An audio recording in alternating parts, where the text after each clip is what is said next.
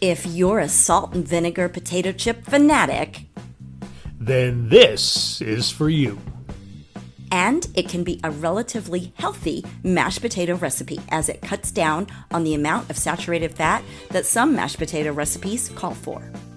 And it's adjustable to more or less healthy according to your goals. And also your tastes and the texture, as you'll see.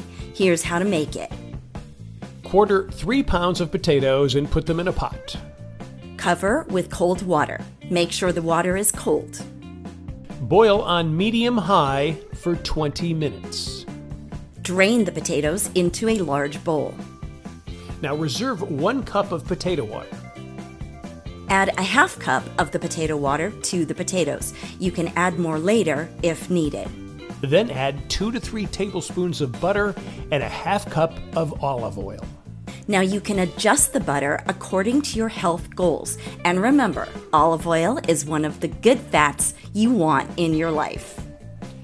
Next, mash the potatoes to the consistency you like.